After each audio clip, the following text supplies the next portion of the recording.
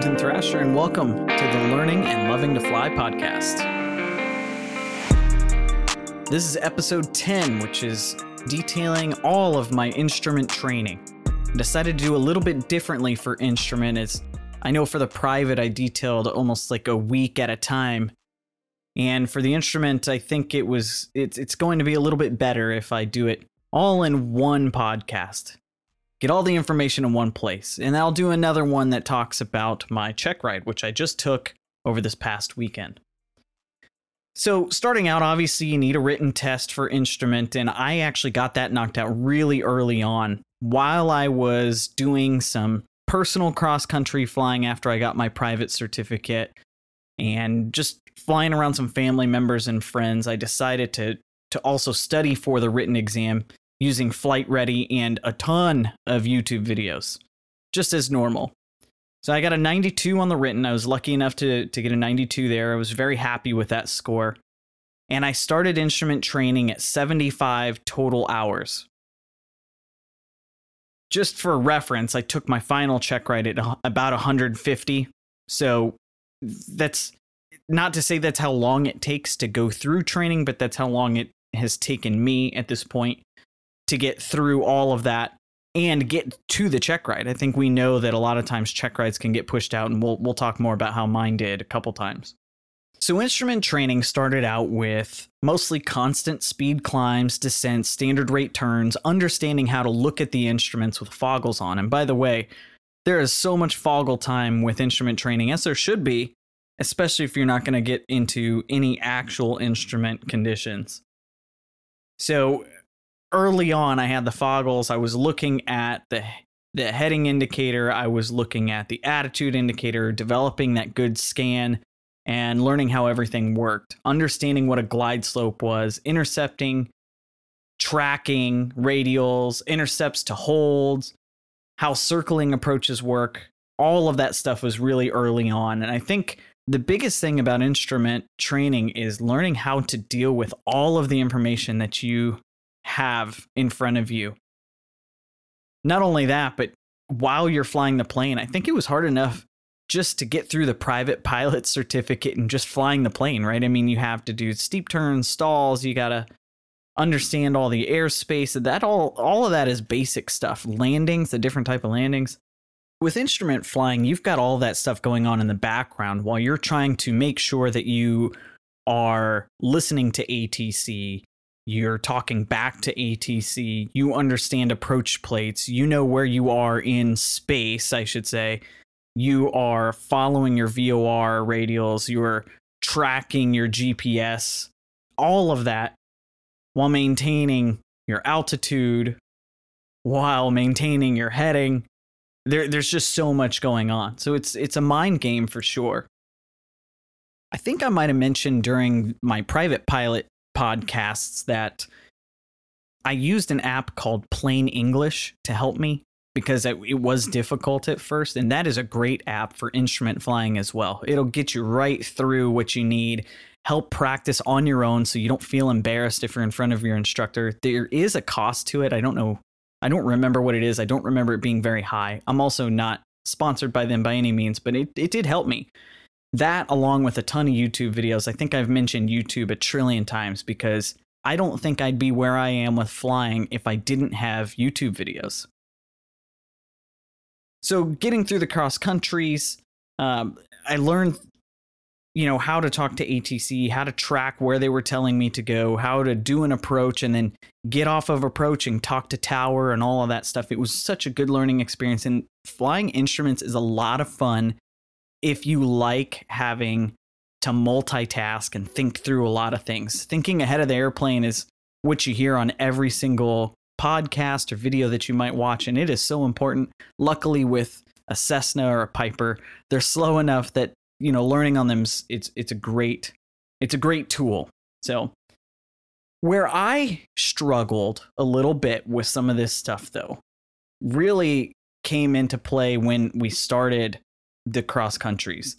And I will tell you my experience, I got very, very frustrated with my instructor for about a week and a half because I think he has an expectation of me. You know, I have high expectations of myself, but he has a high expectations of me as well.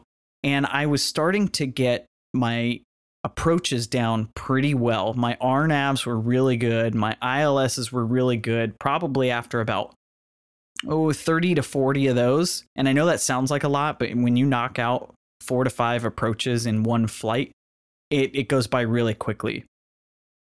So through having those high expectations of me, there were times that we were trying to get clearances and he was talking to ATC when I wanted to be talking to ATC and getting all of that learning in for myself, that experience of actually doing it. So there were a few times where we had miscommunicated amongst each other about who was going to talk, who was going to gather information, and who was going to do what. So that was a struggle. Here are a couple examples of some things that happened. One day we had filed for an instrument flight that wasn't actually too far. And when we were getting our clearance, I was trying to copy all the information and I was going to talk back, but I still needed help making sure that I knew I was saying everything to ATC. So he was talking and he was telling me verbatim what to say. I actually thought he was telling me verbatim what to say. And what ended up happening was he was talking to ATC. I didn't know that. He didn't tell me he was going to talk to ATC. So after he had already requested the clearance and gone through all that, I started to talk to ATC and I was saying the exact same thing. And then he yelled at me and said to stop because he had already done it. So there was some confusion there. There was also some confusion during one of my approaches where we were at a leg where we had a step down. It was a VOR approach. We had this step down to 1,300 feet.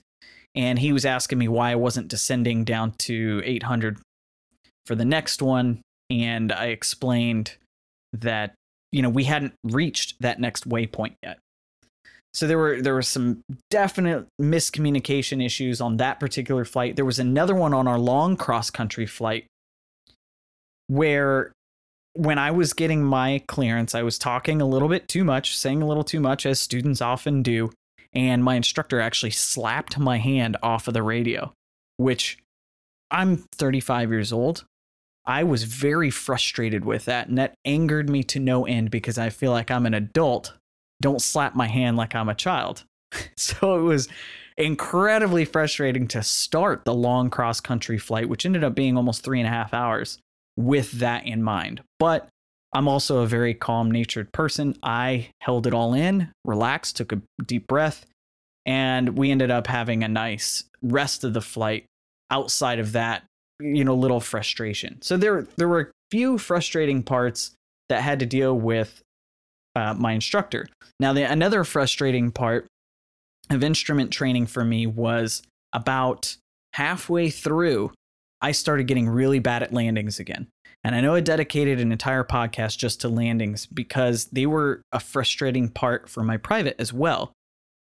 But what ended up happening was after I had all this foggle time, 20, 25 hours or so, I went back to having really bad landings. And I attribute that a lot to not having that same perspective of, you know, a good 1,000 foot pattern above the airport, knowing exactly when to pull carb heat and power and what to put power to and when to put in flaps to. Now you're on an approach, you've come out of your minimum and you see the airport and now you've got to land. It doesn't look at all the same as it did when you had that perfect pattern.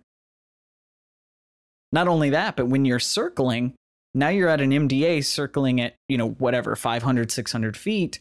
That's not 1,000 foot pattern. Now you're flying half that altitude.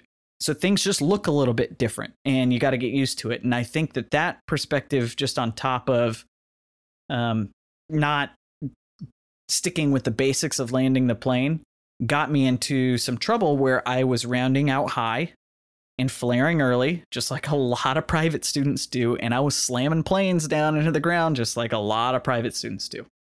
It's very interesting how that happened. So there were probably 4 or 5 flights over the span of 2 weeks where I was struggling yet again with landing, and I had to go right back to the basics. I stopped flying IFR for about a week and flew by myself.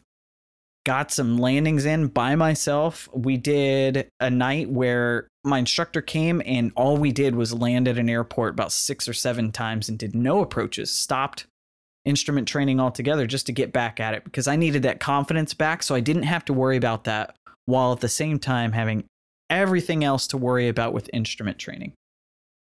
Going back to the basics was extremely important.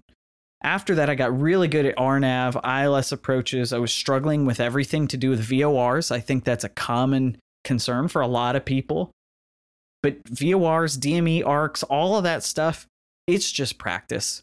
That's really what it boils down to. I knew that that's what it was going to be with instrument training. All of this is just practice and getting used to it, getting that muscle memory of knowing what to do. But it is kind of frustrating at the beginning. Practice makes perfect with all of this stuff. The more you do it, the better. And it's also one of those things, too, that I did notice through my bumps and check ride dates that if you don't practice them and if you don't stay proficient with them, you can lose the ability. It's not like riding a bike where you get back in it and you're like, oh, yep, good to go.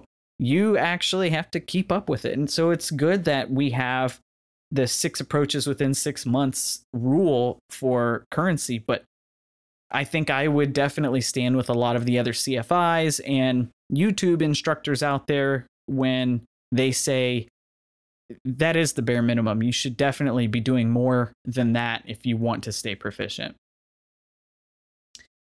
So what ended up happening was toward the end of January, beginning of, it was actually toward the end of February. So about 2 months in, I was flying 3 to 4 times a week. I started to get really comfortable, really good with VORs, really good with ILSs, really good with RNAVs, good at holds. We practiced some stalls and steep turn maneuvers with the foggles on. I was about ready to go. And mid-March, I had my check ride ready. The check ride was scheduled for March 19th, I want to say. And I had some check ride prep, mock check rides, I should say, with my CFI. Not long before that, and then my check ride on the 19th got postponed due to weather. And it got postponed a month. Then on, I think it was April 19th was my next check ride date, and it got postponed again due to weather. So you could tell there's about a month and a half there where I was just about ready to go, and it just kept getting pushed. So I thought it was very important to keep up with staying proficient on, especially with the VORs.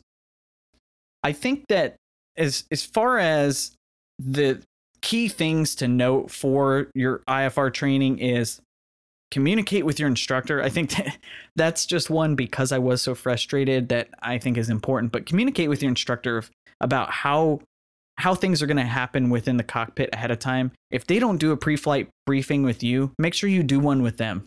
That way it eliminates all miscommunication within the cockpit. You don't want to have that while you're up in the air. You want to understand what's going to happen beforehand. If you're having issues with something like I did with landings, go back to the basics. Also, fly in between on your own and get that time away from the foggles for a little bit. The last thing that I'll say is, again, if you're struggling with ATC communications, use that app, Plain English, but watch a ton of YouTube videos. I watched a lot of YouTube videos, and they were all before my flight. So if I knew we were going to be doing a DME ARC, I'd watch 2 to 3 hours of DME ARC YouTube videos before that flight. My go-to for YouTube videos for a lot of instrument stuff was the Bold method. I obviously used some of the other heavy hitters like Jason Schappert, Jason Miller, Learn the Finer Points Flight, Mike Alpha. All of those guys are so helpful. And when you compare a lot of what they're saying to your experience, it's just good to get all those different perspectives. Out of 40 hours of simulated instrument time that I had to obviously prepare for the check ride, I probably watched 3 times that more YouTube videos. I probably watched 120 hours of YouTube to make sure that I fully understood what was going on. So if you're not feeling comfortable with the ground that you're getting, or if you learn better that way, that's why I don't do as much ground. I learn better by watching these videos. That I strongly recommend doing that.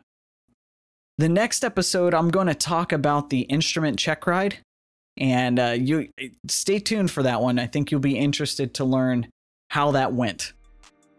As for now, I appreciate you, and I hope you all are still learning and loving to fly. Take care.